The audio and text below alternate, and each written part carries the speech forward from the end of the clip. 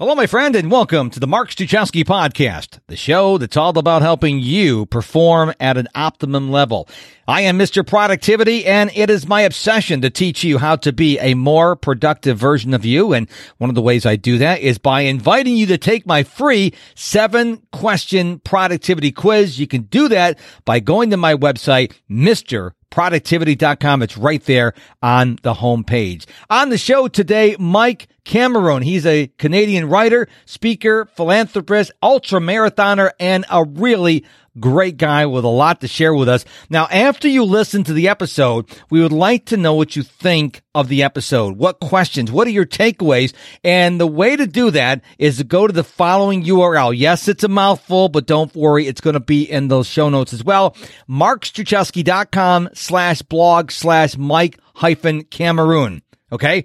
I know it's a mouthful. Go to the show notes, get the link there. So listen to the episode, then head on over to the website, leave your comment and takeaway. We'd really love to hear from you. So let's get to the interview.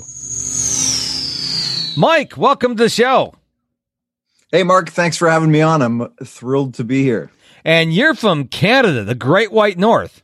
The Great White North is absolutely correct. I'm up in Edmonton, which is a fair ways north. So yeah, it stays pretty white and pretty cold for a very long time up here. Now, today is May 5th. Please tell me you don't have snow on the ground still. No, probably a week ago, though. Really? Yep. Well, I used to live in Rochester, New York up until 1997, and I did not like the unpredictability where you can get snow before Halloween and it could last to Easter, and then the next year you may get nothing, and the next year you may get like 3 degrees for the whole winter. And so I said, you know what? I know down south in Houston, Texas, where I live with my wife, it's going to be hot, stinking hot from May through the end of September every year. And I like the predictability. I can count on the heat. So to each his own, I guess. Yeah, it's taken me a long time, but I've finally embraced the winter and taken up some of the winter sports, snowboarding, ice climbing, all that kind of stuff. Now, you must be a hockey fan, right? I am a medium hockey fan, I'd say. Well, what's interesting is when I used to live in Rochester, New York, people down in the United States think they're hockey fans. But if you look at the rosters of your team, they're mostly from Europe and Canada. Very few American players on there. And where the world stops here for the Super Bowl up there, like Hockey Night in Canada, I mean, everything stops when Canada's playing up there, especially when you have 2 Canadian teams playing. So it's like a religion up there in Canada. Yes, absolutely. Absolutely. Well, that's how most people know Edmonton, Wayne Gretzky. Yeah. Edmonton Oilers. Yeah. Either the West Edmonton Mall or Wayne Gretzky. Those are kind of 2 claims to fame. Now, were you there when he was traded to the LA Kings?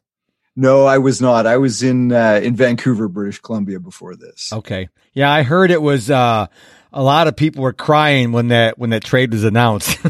Yes, absolutely. Yeah, I'm sure there were a lot of fans that were heartbroken. Yeah, but this is not a hockey podcast. It's not a sports podcast. It's a productivity and optimum performance podcast. And Mike's expertise is about the impact emotion has on human behavior. And Mike, we are going through something very, very interesting. We are going through the global zombie apocalypse pandemic right now, and I gotta believe this is affecting our human behavior. Yeah, there's no question. There is absolutely no question that this is impacting us in a very, very big way. And how we deal with it as individuals, I think is really, really interesting. It's part of what I talk about. I use a framework.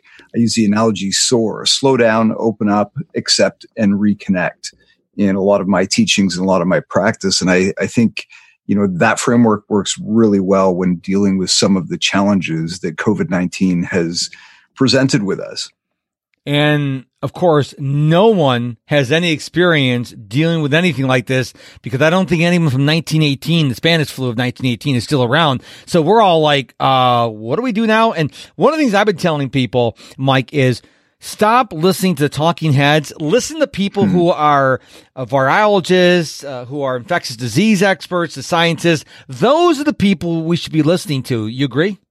Oh, I 100% agree. The problem we run into today is opinions have become facts. Yes.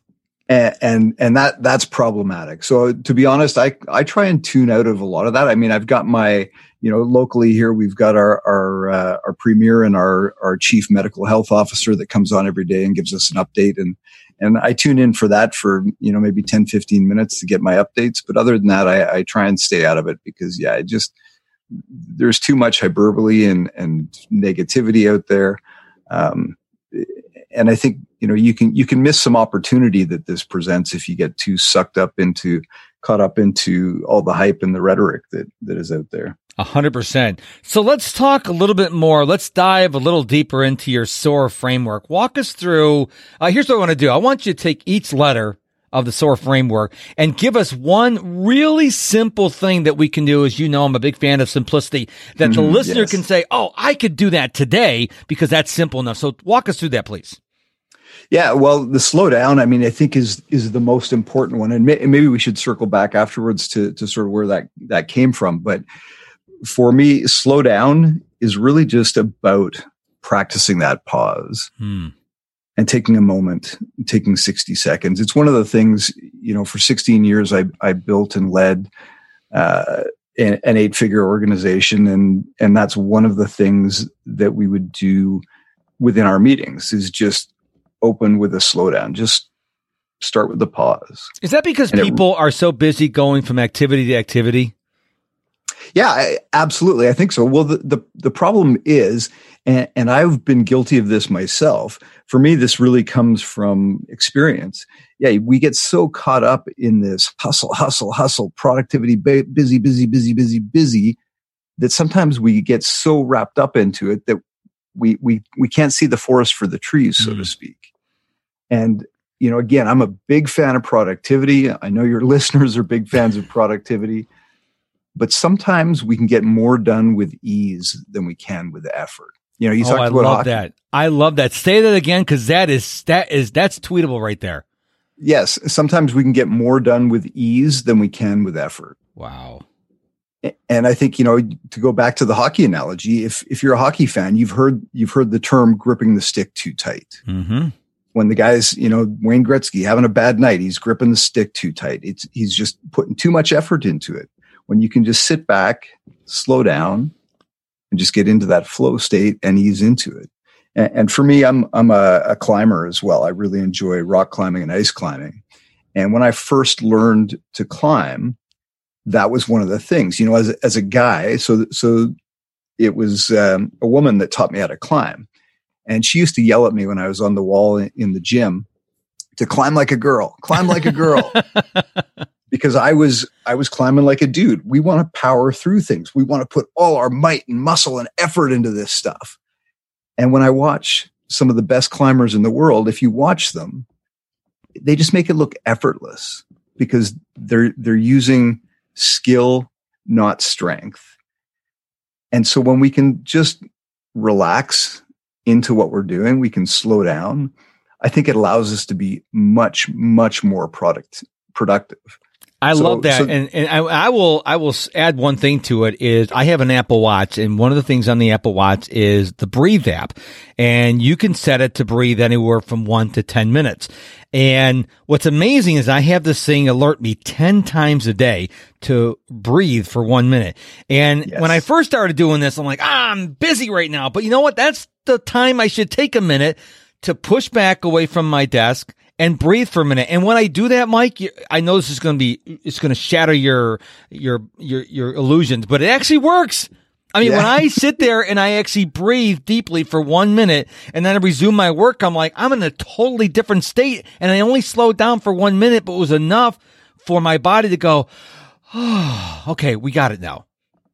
Yeah, that's absolutely right. And I think too often, as you said, we get caught up in this, I don't have time. But we've always got time to take 60 seconds. Mm-hmm. And the benefits of that, even from an awareness standpoint, to be able to slow down, check in with our bodies, check in with our hearts, check in with our emotions, and find out where we're at so that we can make those informed decisions. So we're not racing around making knee-jerk reactions, making decisions on the spot without understanding. Again, I talk about the impact that emotion has on human behavior. And if we don't understand the underlying emotion that drives the decisions we make, we have zero chance of living a purposeful existence. I love it. Okay, so that's S, slow down. What's O again? Open up. Okay. So open up it's a couple of things. In different contexts, it means different things for me. So open up for me, when I'm sitting here on my own and I'm just slowing down, I'm opening myself up to whatever's coming up, just to notice, to realize. Or if it's in the context of having a conversation with you, maybe it's about opening up and sharing. You know what, Mark? Right now I'm anxious, I'm nervous, I'm tense because we've got this podcast that's really important to me. And let me just share with you that I'm a little stressed about this. Are you really? No. I was just saying, I try not to make my guests feel stressful. No, but if I were, because this is a circumstance where, it is important to me and I might be stressed about it. But if I can open up to you and say, look, Mark, I'm a little tense about this. I'm a little stressed because I want this to go well. As soon as I articulate that, as soon as I open that up to you, it does a couple of things. I mean, it deepens the connection between you and I, hopefully. Mm-hmm. I've been real with you. I've been honest with you.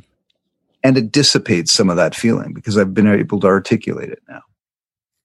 So just opening up and allowing that to come helps those feelings dissipate. Again, very simple. So we've got slow down, we've got open up, and now we're at A.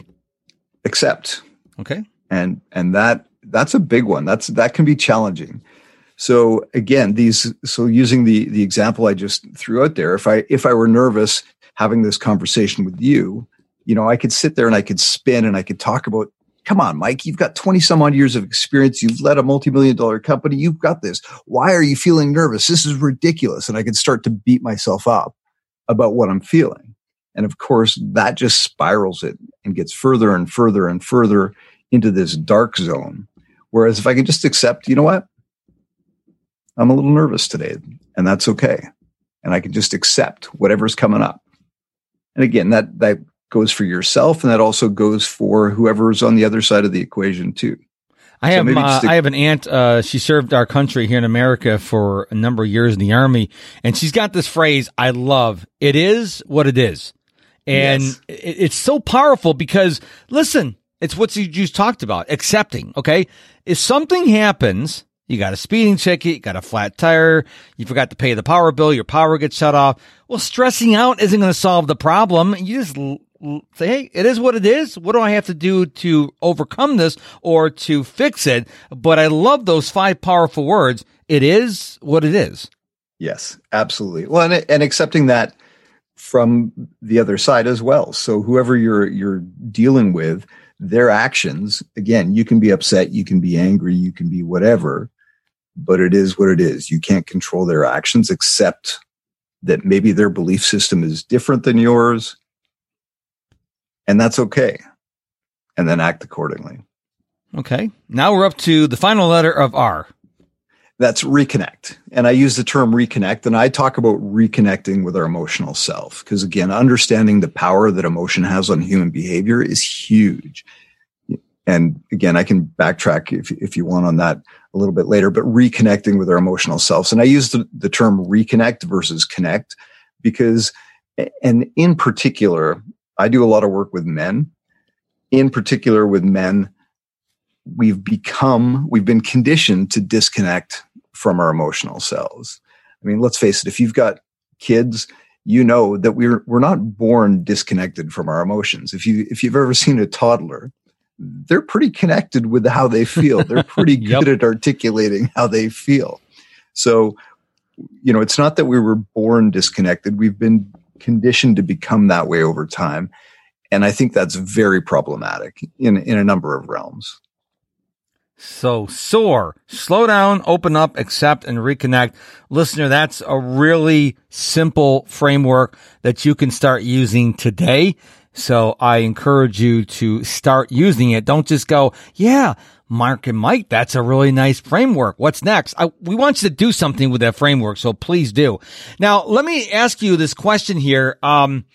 You told me you went from literally begging crap to founding, building, and running an award-winning multi-million-dollar business. Now, you talking manure, I hope, and you're not talking about human waste? Yes. Okay. Yes. No, that's exactly what I'm talking about. Okay. And it's kind of funny because when I sort of look back on my journey and think about where I am today versus where I started. And as you said, when I was 18 years old, I literally started in a soil plant in a garden supply wholesaler bagging crap. Wow. And eventually I moved up into the warehouse, and eventually I got a job on the truck. I was driving the truck, and eventually I moved into sales. And that was where I sort of first had that indication that my customers bought on emotion justified by logic. Because, I mean, let's face it, nobody buys a bag of steer manure because they want to own a bag of crap. They buy it for that feeling they think that's going to give them when they can grow that beautiful vegetable garden or grow that beautiful rose that's going to turn into this beautiful flower and smell delightful. They buy the feeling they think that crap is going to give them. So that was kind of my first introduction into this. And then as I sort of moved through my career, I started looking at, okay, well, if that's the case, or that seems to be the case, is this true? And I started diving into the research behind that. There's a fellow by the name of Antonio Damasio, a lot of really, really good work on the fact that not only do we buy on emotion, we in fact make our decisions based on emotion. And that's why I talk about, if we don't understand the underlying emotions that drive the decisions we make, we have zero chance of living a fully awakened existence. And ultimately I went into finance. I sort of hit the glass ceiling at the garden supply wholesale company, continued sort of my quest for, okay, how do I build that emotional connection with my customer?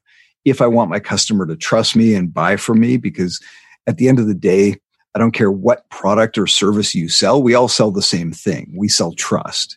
And in order to have our customers trust us, we need to build that emotional connection with them.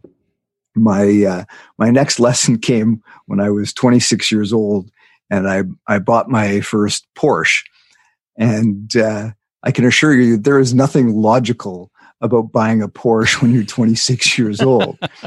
And the sales guy that sold me that Porsche, he knew that all too well, because he got me. It was a bright yellow Porsche, first one on the West Coast at the time. It was right when it was what they call the poor man's Porsche. It was a Boxster.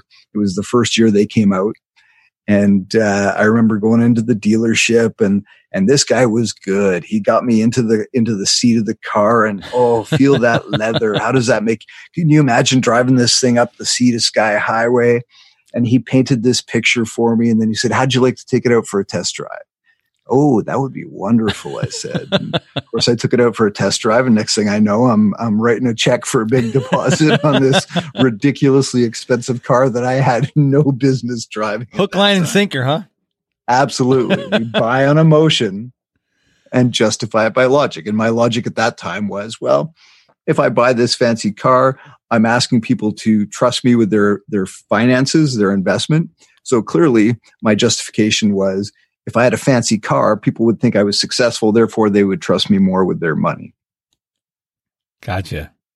The reason why I'm laughing is you keep saying that we buy an emotion, and I'm a huge Apple fanboy. Okay. I've got, the Apple Music, the iCloud Drive. Of course, my wife and I have Apple Watches, Series 5, cellular. We both have iPhone XRs. We both have Macs.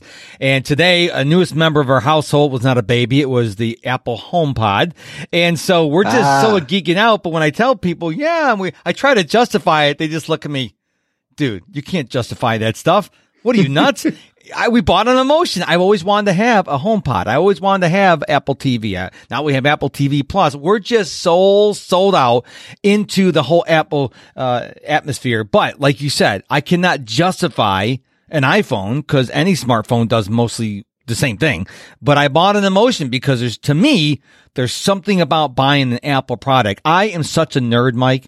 I have saved every box, every phone, every Mac, every Apple TV, and now the HomePod's in my closet because people like me are weird. We save the boxes for our Apple products because, I did buy it on emotion. I'll freely admit that on the show.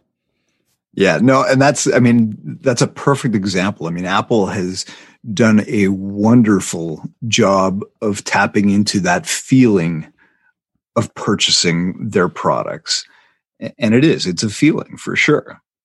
You can get, as you said, you can get any computer or smartphone anywhere, but you can't get that Apple experience anywhere. And I remember having, before my Apple days, I would get a new laptop or a new computer. I wouldn't care about the box, but Apple, if you've read anything about Steve Jobs, I've read so many books about Steve Jobs. He cared not just about the functionality. He wanted it to be beautiful, and it took into the packaging, the whole 9 yards, because no one I know has ever ripped open a box with an Apple product. It's just, they took care for the packaging. More companies are doing this now. Yes. Because they realize, hey, that's kind of important, because the experience happens when you get that package. It's not just the thing inside, it's everything in the outside. So a lot more people, they're coming on board late because Steve Jobs passed away a number of years ago. But a lot of people, they start judging your product or service, not from when you think they do. They've already looked at your website. They've already gone to your sales page. They've already opted into your newsletter. They're already starting to make an opinion, and you haven't even spoken to them yet. So that's why we've got to be careful what we post on social media. So I don't talk about controversial things on social media, because what if I say something about somebody and it gets picked up virally, and all of a sudden I lost half the world as an audience? So I'm very careful of that. I think a lot of people, now if you're Kim Kardashian or something like that, you can get away with it. But most people, you have to be really careful, because if you say the wrong thing and you make them emotionally go the opposite direction, it costs you a ton of money. Yeah, absolutely. Absolutely. And like you said, I mean, we buy experience now more than we do product. Yes. And I think that's important to remember as if you're a business leader, if you're a sales individual. I mean, it's all about the experience. Even leading up to this podcast, Mark, you do a great job with the experience. We had our pre-call, we talked it through. I got my email telling me what to expect. I got me another email reminding me what to expect. I get a text ahead of the show reminding me that we're going on the show, setting those expectations, creating an experience for me the whole way. And I think there's so much to learn from that. And I'm a huge fan of process. I ran a mortgage brokerage for 16 years, and I just sold it last year. But that was our big claim to fame, was process, and making sure that customer experience was comparable each and every time, and dialing in that process to make sure that the experience is comparable every time. It's not going to be identical, because every customer is unique. True. But it's going to be comparable every single time. And by making sure you've got that process dialed in and automated, again, from a productivity standpoint, know your process, find out where you can automate it, make sure you deliver it exactly the same each and every time, and your customers will know what to expect. Yes. So let's take a quick time out here. Let's talk about, you're an ultra marathoner. Now, as my listeners know, I have been running every day for 981 days in a row. I started August 29th, 2017. We had something called Hurricane Harvey here in Houston, and it dropped 51 inches of rain on Houston. Now, our particular part of Houston only flooded like about a foot of water, and then when the rain stopped after 3 days, it drained quickly. But during this storm, I read an article on runnersworld.com that said something along the lines of what I learned from running at least 1 mile a day for 250 days. And I remember thinking to myself, I could run 1 mile a day. So now I run 3 miles a day, and 981 days. May 24th be day 1000. August will be 3 years. It's crazy. So I love running because all you need is someplace to run in shoes. Well, you gotta wear clothes. I mean, let's assume that we're going to no naked running. Yes. But I love running. I used to ride my mountain bike, and then I would alternate with running, but I fell in love with running. And of course, once you're on a run streak, you can't take a day off, because then you start over again. And I'm not starting over again at one. I mean, if I ever had that surgery, I don't know what I'm going to do. Hopefully it never happened. But talk to us about your ultra marathoning. Yeah. Again, for me, it's all about the practice. So I'm a big fan, as a professional speaker, I talk a lot about these tips and tricks, and you touched on it before. But I tell my audience often, I don't want you to try anything that we talk about. Instead, I want you to practice everything we talk about. And for me, that's part of what running is. It's about creating that discipline to practice something. And it extends, what I learned in running extends to real life as well. And so, yeah, it started off with shorter runs, and eventually I like to challenge myself. Ultimately now I'm up to 100 miles. And unfortunately, given COVID-19, my big race has been canceled this year. So we'll have to find something virtually to do. But now, are you a trail runner? Are you a trail runner? Or do you run on the road? Oh, absolutely. Okay. Trail for sure. Yeah. Okay. And anything I can do to get connected to nature, I'm all over that. Well, I would love to be a trail runner, but I suffer from this really weird thing called vestibular nerve disorder. I fell on black ice back in 1989 up in Rochester, New York. It had snowed, and then the temperature came above 32, and it melted, and then it got cold again, so it froze, and it snowed on top of it, and so I go walking into work. I worked at the factory at the time, and like less than a microsecond, I went from my feet to my head. I didn't know what was going on. It took them like 8 years to diagnose what it was, and they said, "You've got vestibular nerve disorder." I'm like, "I'm sorry, what? Never heard of that before. What is that, part of my body?" You have no clue. It's your balancing mechanism in the middle of your brain. And so because of that, is I can only run on paved surfaces, because like if you hit a divot in the grass, you could compensate. I would fall over. Right. Yes. So I have to be, on hard surfaces, but I literally, cause I go running when it's still dark out. So I found a mile path around my house here where I can run safely, usually on sidewalks because I don't trust drivers. And so I run every day for 3 miles. Now I can't run more than 3 miles because people say, well, why don't you run 6 or 7? Because then I'm going to get burnt out. Plus, 30 minutes takes me about 30 minutes. I usually run for 30 minutes. But if, I have a job to do, I've got this business to do. So if I'm running 3 hours a day, nothing's going to get done. So that's why I chose to do 30 minutes a day. Yeah, no, I love that practice of consistency and repetition. I think it's extremely valuable. And like I said, for me, it's about the lessons I can take off the trail and bring them into life. So, one of the big things that I learned running 100 miles is you can do way more than you thought you might ever think possible. Yes. The key is just to breaking it down into smaller bite-sized pieces, because, when I'm standing at the start line, if I think about having to run 100 miles, I mean, Mark, I can't run 100 miles. You mean in one race? But I in one race. But I can run to the first aid station, and then I run to the next aid station, and then I run to the next aid station. And by the time I've run 90 miles, I may have to break it down. I may have to narrow my focus to the next 20 steps. Gotcha. Sometimes it gets to that point. Oh. So the same holds true in life. When things get challenging, if I've got to think about, all the things I have to do to build my career, it's overwhelming. But if I think about, okay, what's that next thing I need to do? Or maybe I need to narrow that focus to the next 5 minutes. What do I need to do the next 5 minutes? And maybe again, in this COVID-19 world where a lot of us are struggling financially and we've got these pressures on us that we've never had before, maybe it's a matter of narrowing your focus to the next 60 seconds and just getting through that. There's so much challenge with depression and anxiety these days. And then, of course, that's pre-COVID-19. And now you add a pandemic on top of it. And really, it's maybe just a matter of narrowing your focus to getting through the next 60 seconds and just doing it 60 seconds at a time. Well, I'll share something. I'll share something on my show. I don't think I've shared it before. So you're getting to experience this along with my listeners. I had a thrombosis, hemorrhoid about a year and a half ago. And most normal people would have taken time off, but not me. I mean, my time, it was really painful to run. I've also run when I had a really bad back. I mean, a really painful back. And I normally I'm averaging around 840, 850 a mile. And when I had the hemorrhoid and when I had the bad back, I was running about 12 or 13 or 14 minute mile. But you know what? I did it. Because partly it's Apple's fault because I've got that Apple Watch and I'm obsessed with closing my rings. And one of them is exercising 30 minutes a day. But you know what? I slowed down and I said, you know what?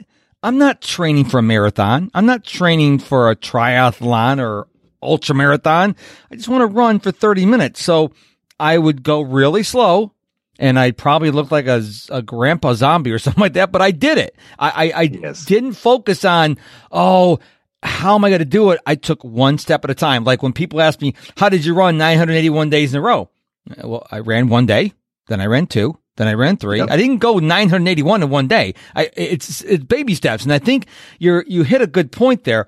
We have to worry about what is the next step we need to do. And so many people are worried about 30 steps, 100 steps down the lane. If you're going to summit Mount Everest, you can't show up at Mount Everest tomorrow and then summit Mount Everest. There's a process. Yes. You have to go at a certain time of year. You have to get a Sherpa. You have to get all the stuff, the gear and everything. You have to acclimate it and stuff. It's a process. And I think so many people, they're rushing through, and they're hurting themselves, not only physically, but also emotionally. But then you're missing the journey because you're in such a rush to get there. Okay, I get up there. Okay, I summit at Mount Everest. All right, now what? Because you rushed to get up there. Well, you didn't enjoy the climb. Yes. Yeah. And I think, you nailed it. We have to be more committed to the process than we are interested in the outcome. And when we focus on the process and making that joyful, life gets much, much better and the outcomes come. Yes. But if you focus on the outcome without committing to the process or focusing on the process, it can be stressful. It can be frenetic. And again, this is where that slow down piece comes back into play.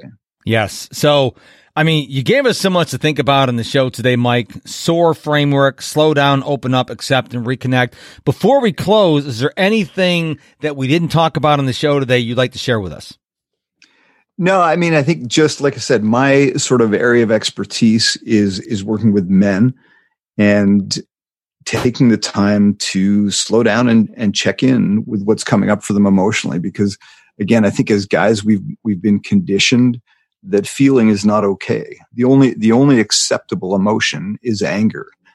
And usually anger is sadness masked, or it's hurt, or some variant of that.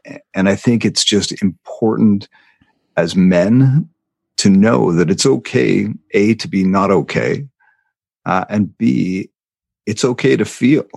And in fact, the more you can slow down and dive into those feelings, those emotions, the more purposeful you're going to be with how you respond to those feelings, those emotions.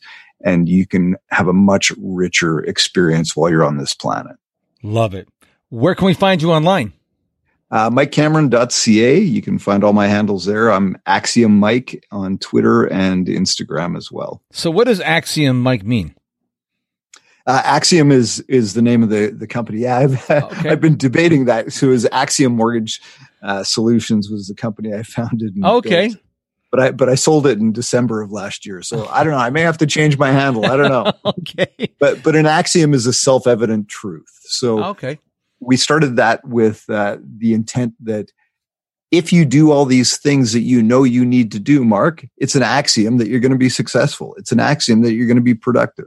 So that's where the original name came from. And I think it's still appropriate today. Love it. Well, Mike, thank you so much for being on the show. Listener, Mike gave you a lot to think about today. Just pick one thing that resonates with you and go do it. If you try to do more than one, you're going to get overwhelmed. You're going to quit. We don't want you to quit. So, Mike, I really appreciate being on the show today. You are a rock star, my friend.